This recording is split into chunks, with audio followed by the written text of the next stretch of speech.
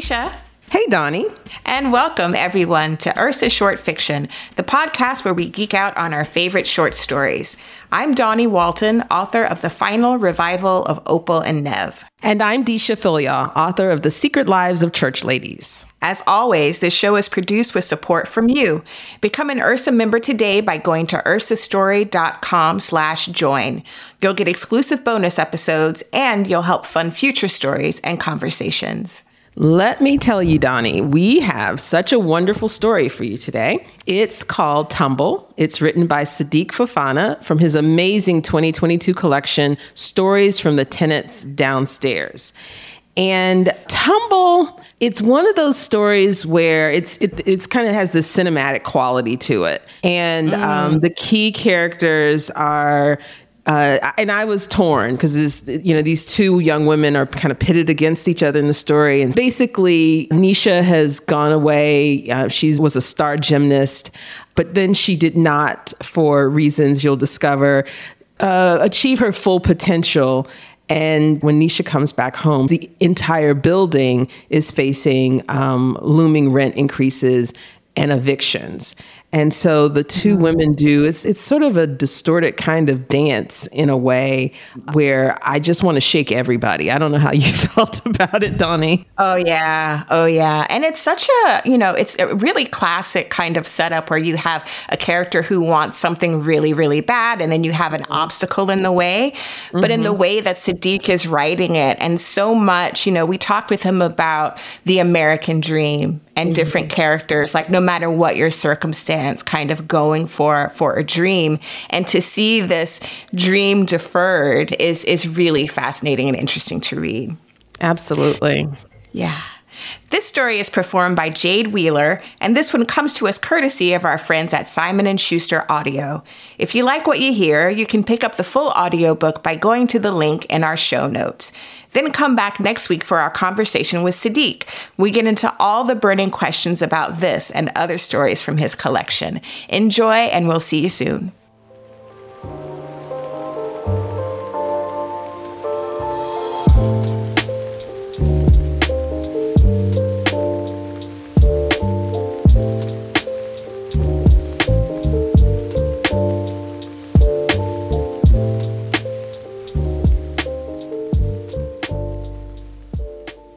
Tumble. Usually they give you time. You might see a notice on someone's door for the whole year. Now, several units were getting one on the same day. So less than a week into my time as a building liaison, Emerald Dean hands me a printout of Banneker tenants who got notices in the past month, 20-some in all. She does it with this attitude like she's waiting for me to object, but I just take the list and act like the new worker who's happy to get work. We gonna start setting those folks up with the Citizens Legal Fund, she goes.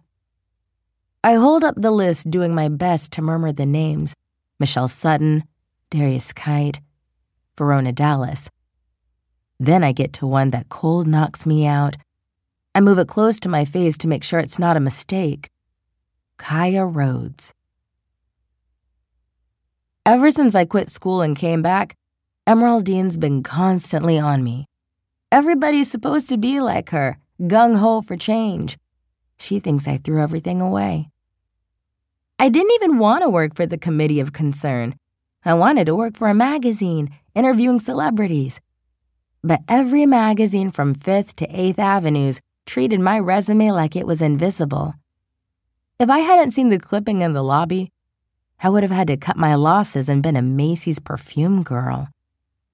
So now I'm fielding phone requests. I'm cleaning out the communal fridge. I never thought I'd be stuck working with 3 old ladies, one who thinks she's Cleopatra and is always looking at me over her glasses. I was a Division I gymnast, and now I'm back living with my parents. I already feel like a disappointment, but this Kaya thing seriously paralyzes me. Emerald Dean and Corinthia said she was holding on by one tooth, that they saw her at the Dunkin' Donuts begging the cashiers not to throw out the leftovers, that her mother died and left her with a hefty casket price. I should be empathizing, but I was tuning out. I can only concentrate on how it's been 2 years since I saw her, and the last time wasn't good. That Sunday after I got the list, we threw a luau-themed cookout in the back of the building to calm tenants down about all the evictions.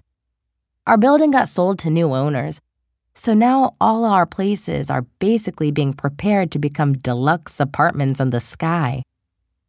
All of a sudden, you look next door and a wreath you've seen all your life is gone. People haven't been taking it well.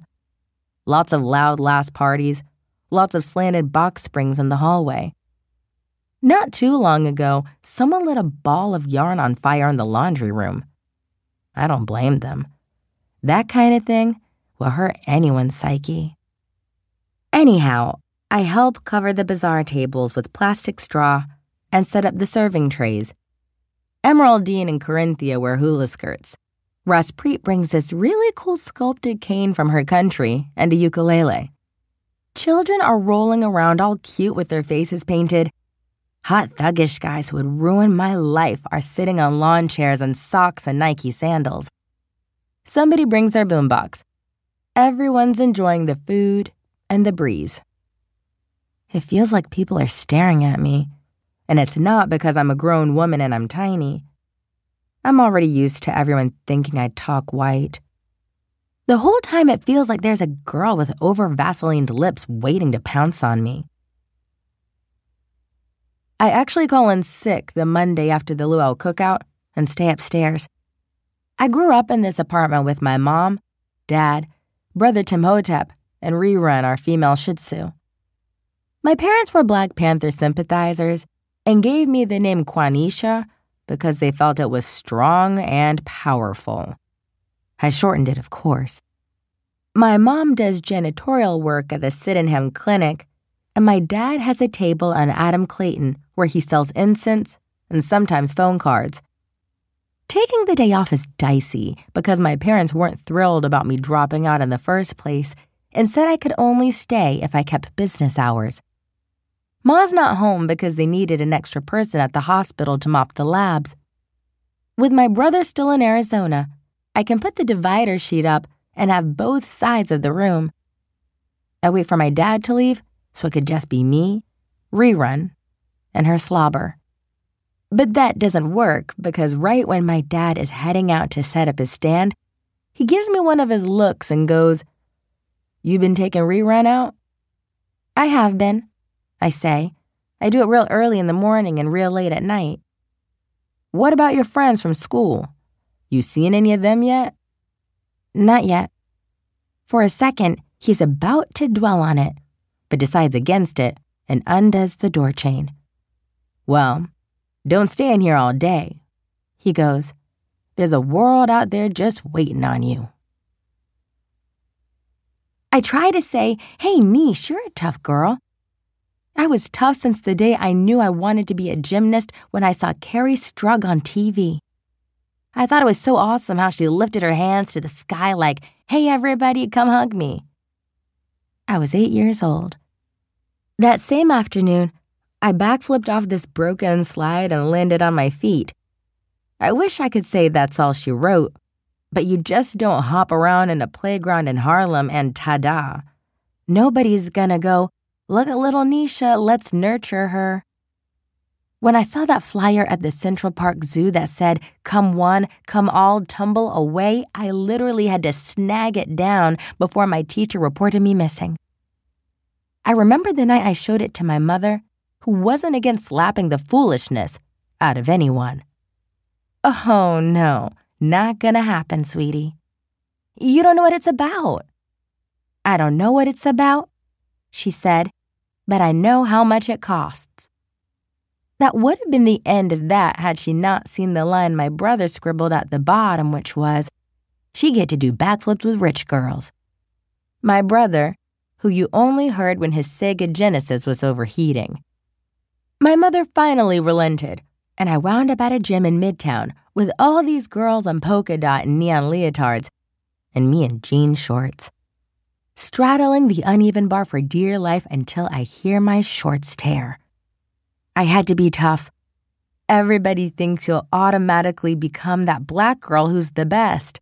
But you really have to watch out because otherwise, you might be that urban girl who tries to hang, gets over her head, and quits. I only ever invited Kaya to a meet once when we both were around 10. We were only 3 months apart in age. She was in the courtyard one day in kindergarten, and our mothers basically shoved us forward to shake hands. It was awkward because just seconds ago her mother was cussing her out. Normally, my parents would call that a red flag. But we were the only 2 children out that day, and it would have been kind of rude not to say hi. From there, we ran into her and her mother coming from the 2 train. Every summer next to the jungle gym and sand the homeless people peed in, we'd parlay while my mother watched me from the lobby window. I'd do a somersault for Kaya, and she'd say, "Woo, wow, and you're not even afraid of falling." I spent most of my time training and at a prep school one of the dads at Midtown Gymnastics helped me get into. In other words, not around black people. I was fascinated with Kaya, how even in the 5th grade her voice sounded like it was filled with concrete.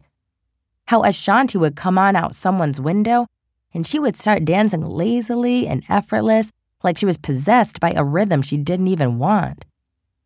I trained 6 days a week, 6 hours a day for 8 years straight. I was constantly taping myself up and falling these ghastly falls. Some days I felt like I couldn't even move.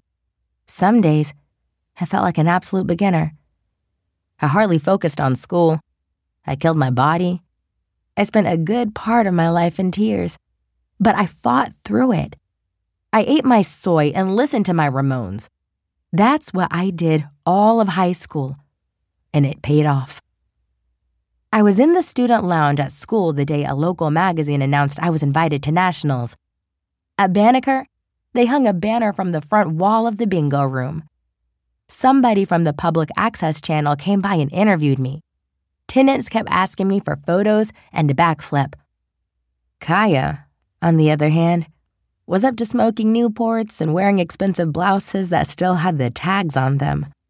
Her crowd was seedy, but she always said that they were just her friends and she wasn't like them. That week that the building put the banner up for me, she hung with a bunch of other teens in black bandanas out back by the dumpsters on beat-up lawn chairs drinking and slapboxing. They knew about me. They saw the banner. But they were fine in their little underworld. One evening, I saw them out there sitting on each other's laps, and I decided to take out the garbage. I had my headphones in and kept my head up like I couldn't be bothered. But as I passed by them, I accidentally smeared my garbage bag on somebody's Nikes. "I'm sorry about that," I said. It was really quiet, but then as I continued, I heard someone repeat, "I'm sorry about that," followed by Kaya busting out in giggles. It was the giggles that struck me down. So I said, "Fine." The very next day, I wore a hoodie that the Nationals press office sent me. It was 85 degrees, but I wore it anyway. Anytime I was in the lobby and any one of them was in earshot, I made it a point to use big words. If I was posing for a picture with somebody and one of them was behind me, I'd take my sweet time. Then Kaya's boyfriend kissed me. I swear I didn't ask for that. He taps me on the arm in the elevator when I'm minding my business and goes, "You that acrobat girl." And I go, "You mean gymnastics?" And he goes, "Bet you be doing that stuff naked." And right in the middle of me telling him and his boy I wasn't the one, he kisses me, which of course gets back to Kaya's ears as the other way around. 2 weeks before nationals, I go to take Rerun for a walk out of the back entrance at night. I bend down to fix her collar, and when I get up, I'm surrounded by a whole bunch of black bandanas. Kaya is in the background. Her friend Princess gets in my face and goes, "So you want to mess with people's mans?" Then knees me in the gut. They're kicking and punching, but then they grab hold of my hoodie and start pulling it off. Once they did that, One of the girls takes it to this parked car and wraps it in the axle like it's some rag. And when it's nice and dirty, one of the boys throws it on the floor, takes out his penis, and pisses on it. I'm 100% sure they would have picked it back up and thrown it on me had a woman not walked by and yelled, "What's going on over there?" The very next evening, I'm back at their little dumpster den, and flanked beside me are 2 cops. There they are. I go, looking everybody in the eye. I look Kaya in the eye the longest. It's not until the handcuffs come out that she realizes what's going on. "I'm a teenager," she blurts out. "Please." The last scream is so shrill, it vibrates my ribs. I was this close to telling the cops never mind, but I didn't. Her eyes were violent and dead. It should have satisfied me, but it did nothing. I had a muscle contusion and fractured wrist. I tried to continue training for nationals, but I couldn't get through any of my routines. The day I withdrew my name, I sobbed all night. My teammates tried to cheer me up. "You'll get another chance," they said. But I was 17. As I powdered up for my Michigan meets that fall semester, I told myself, "Niche, look where you made it all the way to. A free education." Those crowds would be blazing with spirit, but I could only concentrate on the empty seats and half-assed it.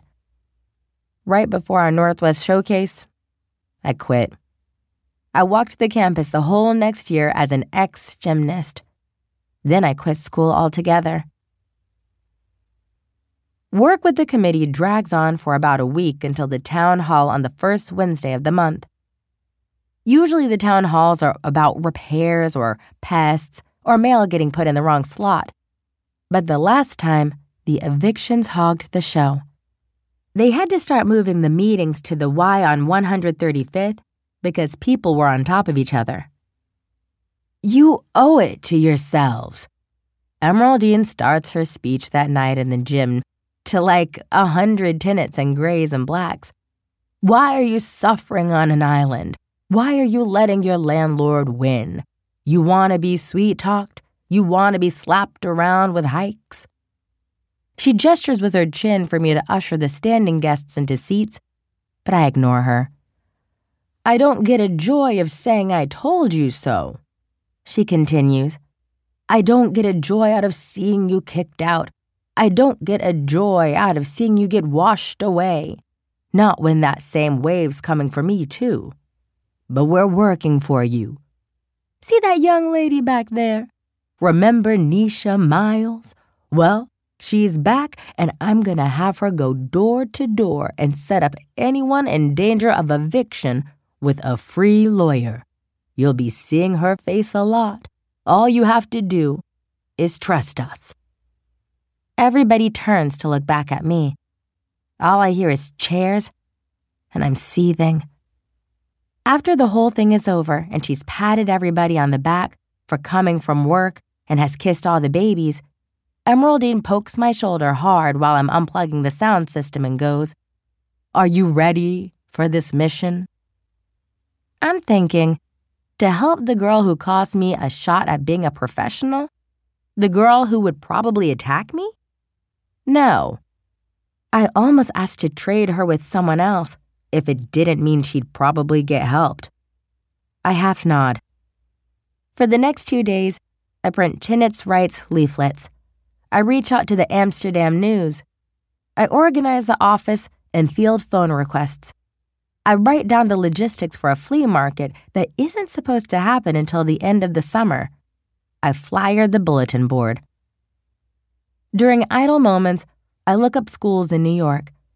I think about my future. I always thought I'd be an Olympian, but obviously that's not possible anymore. I think maybe I could be something cool like the executive director of the Miss America pageants. In high school, I got B+. I wasn't the queen of work ethic, but I wasn't a goof.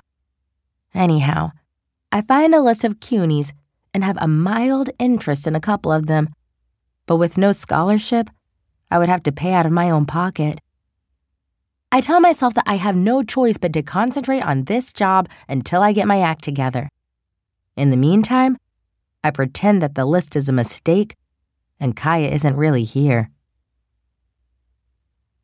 I step outside one night to meet some friends for drinks, and I see a girl in the courtyard.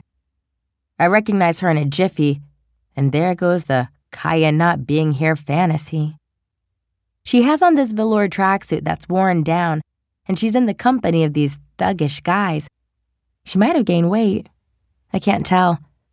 She's still cute, but her clothes are too baggy. And right there by the tree in the dirt are her kids drawing circles. She's having this super loud conversation. She's like, I told him, get these shits out my face. All these shits is blurry. That nigga clumped his shits up like a blanket and was out. Immediately, I'm taken back to the days of her hanging in those lawn chairs in the back by the dumpster. The guys start howling. One of them goes, you should have been like, I changed my mind. Give me 10 of them shits. This really cracks her up too, and sends her hopping across the pavement to a tree where the squirrels see her, but continue gathering their nuts. Her kids are there, and she playfully bops them and gives them a hug. I don't know what to do. I pretend to forget something and turn on my heel back toward the building to leave out of the back entrance. I think about the night she stomped me out. How afterward, she and her friends taped my buzzer down so it would ring all night. I remember how they passed me in the lobby the next day, and this thin girl brushed her shoulders by me with a force from the jungle. Why is she so animated now? Isn't her life in shambles? When it comes time to go to Kaya's apartment, I decide that instead of knocking, I'll slip a generic note under her door and hope things work themselves out. Days go by. Corinthia, Raspreet, and I are at the table by the hanging plants, tearing raffle tickets and piling them on a drum from last year's summer gala. Corinthia loves talking about celebrities whose lives are a mess. They catch them in the cars with hookers. She goes, catch them in the broom closet with the maid, committing insurance fraud. It's ridiculous. We're the ones supposed to be frauding, not them. That's why I love me some Barack, and some Michelle, and some Serena, and some Venus, and some Flojo, and some Dominique Dawes, and some... Nisha, why'd you quit? I shrug my shoulders and prepare to hear that for the rest of my life. You must have been better than 99% of those girls. But not better than 99.9, I want to say. Instead, I shrug my shoulders again. Well, just know they not you. I don't care how many Wheaties they eat. Yes, Raspreet says, dumping tickets in some empty Tupperware. I agree to that. By the way, when you were doing your routines and things, did the camera ever do a close-up and your butt was ashy? We all bust out laughing at the question, and at my answer, which is yes. Emeraldine is by herself on the other side with the board games and the Magnavox. I guess us enjoying each other's company and her being alone with a stack of boxes from Trader Joe's gets to her. Like when she's by herself sometimes humming these low melodies, and it looks like the weight of the world is crawling out of her fro. All of a sudden, she comes to me and says, Nisha, can I speak to you in private? So I just wanted to give you an update on Kaya, she begins, sitting next to me, who happens to be the only one on your list with small children. I was informed the other day that her tenancy was terminated and the building has started her lawsuit. They gave the 30 days yesterday. Someone can still represent her, but that hasn't happened because she hasn't been connected to them yet. I understand she's on your list? Yes, but I haven't gotten around to her. And why is that? I've been busy. Oh, okay. I also wanted to let you know Dianelli's cologne reached out to me the other day, saying she finished her hostess college credits and was wondering if I had anything. I told her what I'm telling you, which is I'm gonna give you a few weeks, and we'll see. The last sentence stings me, And of course, everybody in the room can hear it and is pretending there's nothing in the air but air. Emeraldine gets up, and the chair creaks. I want to tuck my head down and leave and never come back. I sit there like a scolded child and push my chair away with slow, hot embarrassment. All you can hear for the rest of the day is the ceiling fan and everybody else flipping pages. Well, what is it you want to be then? My mother asks me later from the kitchen. I don't know, I say, but I know this is not it. You were a hero at 16 when you got us that free trip to Utah, and you were a hero when you got that job downstairs. Tell that to the boys and girls at Mish who are going to be lawyers. Since when were we into other people's grass? You don't understand, Ma. Understand what? That stuff matters with people. Does it matter with you? Don't make me answer that. It's useless even bringing it up. My parents grew up in a place where a bad storm could take everything you had in a fell swoop, and so they were always fine with what they had. Growing up, we ate from a table some wealthy lady gave my dad when he was a mover. My parents' idea of the ultimate fun is getting together in the living room and watching old videotapes of themselves in someone's backyard dancing to She's a Bad Mamma Jamma. I was proud of you from the 3rd grade when you could read better than me, my dad says from the living room couch, where he's got his blanket and his Mary Tyler Moore rerun. And I was never a slouch at reading. Thank you, Robert, Ma says. She scrunches up her eyebrows real serious to me and goes, What is this really about? Are you going to tell me, or do I have to spend hours reading it on your face? She keeps staring into my eyes like an answer is going to magically pop up. It gets so awkward that I just relent. Emeraldine wants me to help Kaya. And? I'm not gonna. And why is that? Because why? This is all her fault. So you want her to drown? I don't want her to drown. I just don't want anything to do with her. She cuts off the faucet, and there go the hurt lines running up her face. Robert, turn that TV off a second. Listen, love, she goes to me, and I swear the whole building is quiet. I'm with you, but let me ask you something.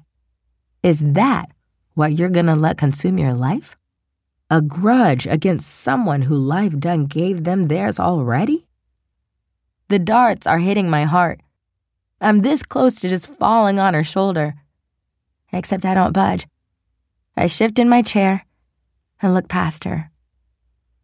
They try and take her kids, Kaya. Did you know that? She leaves the 2 of them by themselves while she goes to work. They're saying ACS should be around here any day. Does that make you feel any way? Silence.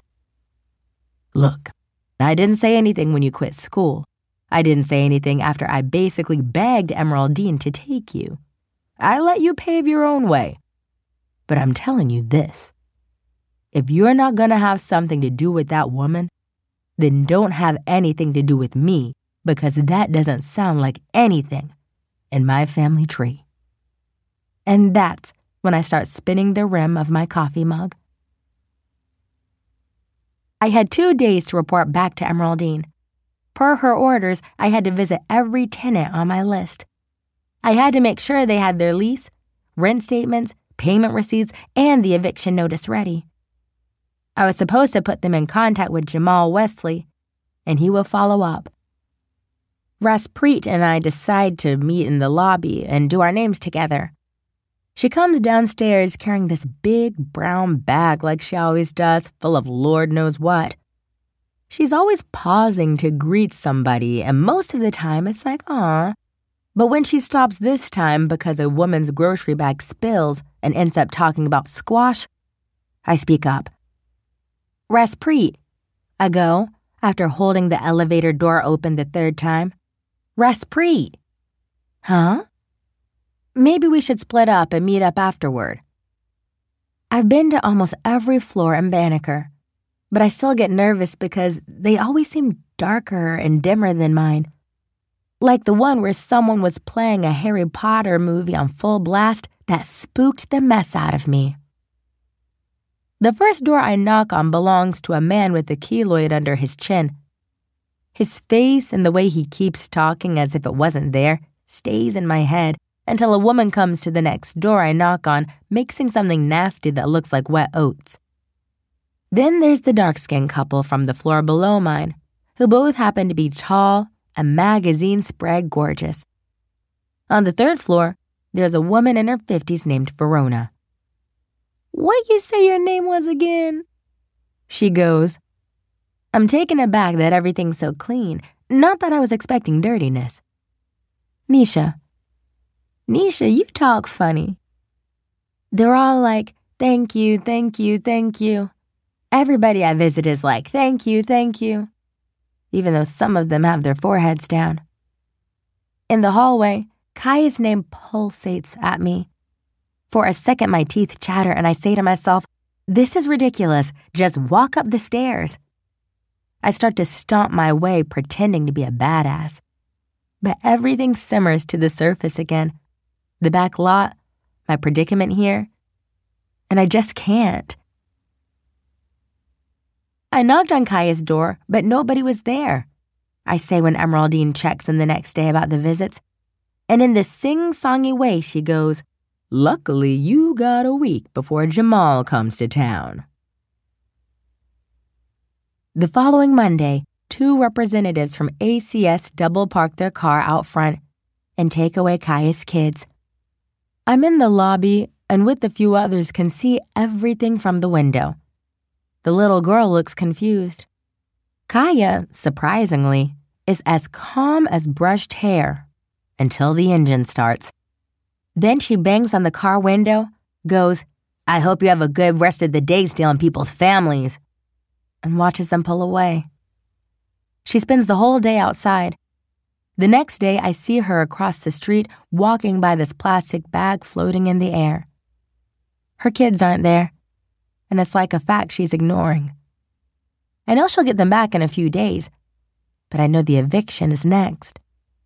I try to prepare myself to live with this and stand my ground, but 1,000 flies invade my heart. After a tumultuous 3 weeks, Ma's 50th finally comes, and she books the bingo room with streamers, tuna salad, and lopsided cake. She is wearing a purple Maybellina on her head with these floral clusters and ruffles, and boy, is she strutting her stuff. I try to be lively, but there's only so much revelry I can enjoy. I have a few days to finish my visits, but I'm nowhere close to doing the one that counts. I sit off to the side eating a slice of cake that I know I won't finish. Ma brings some of her friends by, and when she asks if I remember them, I smile. But it's torture. Emeraldine had invited herself to the party. At some point, she goes over to the sternos and says, "Nobody touch my baked ziti? Oh, hell no." Then she heads out to the entrance by the security cam to look for people who might want a plate. I know exactly what she is doing. Moments later, 5 people come in all humble, looking like they would leave right away if anyone gave them a sideways look. One of the stragglers is Kaya Rhodes, unaware of the theater she is walking into. By now, I have seen her a few times since I have been back, but this is the first time we're in the same room with my dreams unable to protect me. She's so out of it. I don't think she even knows whose party it is. Still, to avoid anything, I stay on the other side of the room until she makes her plate and leaves. It isn't until Ma sashays herself upstairs and her bingo friends siphon off the last of the macaroni pie, after chairs are folded and balloons popped, tape scraped off and cloths flopped out, that my last bit of energy brings me to the elevator doors, which thank God just slide open for me. Before I can exhale, I notice a young woman in pajama pants and a New York Knicks jersey already on. It's her. Her hair is pulled taut in a bun, and she's balancing a cigarette from the corner of her mouth. Nicks and bruises speckle her face. The door shuts. Our eyes meet. I brace myself for anything. For a confrontation or worse, the smirk that tells me that she knows my life. She stands there doing nothing, but then in an instant, recognizes me. I don't know what else to do, so I nod. She nods back. It's a sustained nod that shoots inside me. She knows all right. She knows all I ever aspired to be. I stayed there flayed until she finally speaks up. Your mother was in the purple hat, right? Yes, I mumble. I almost didn't recognize her. That was her party down there? Yes. She looked like she was enjoying herself. That's all she says.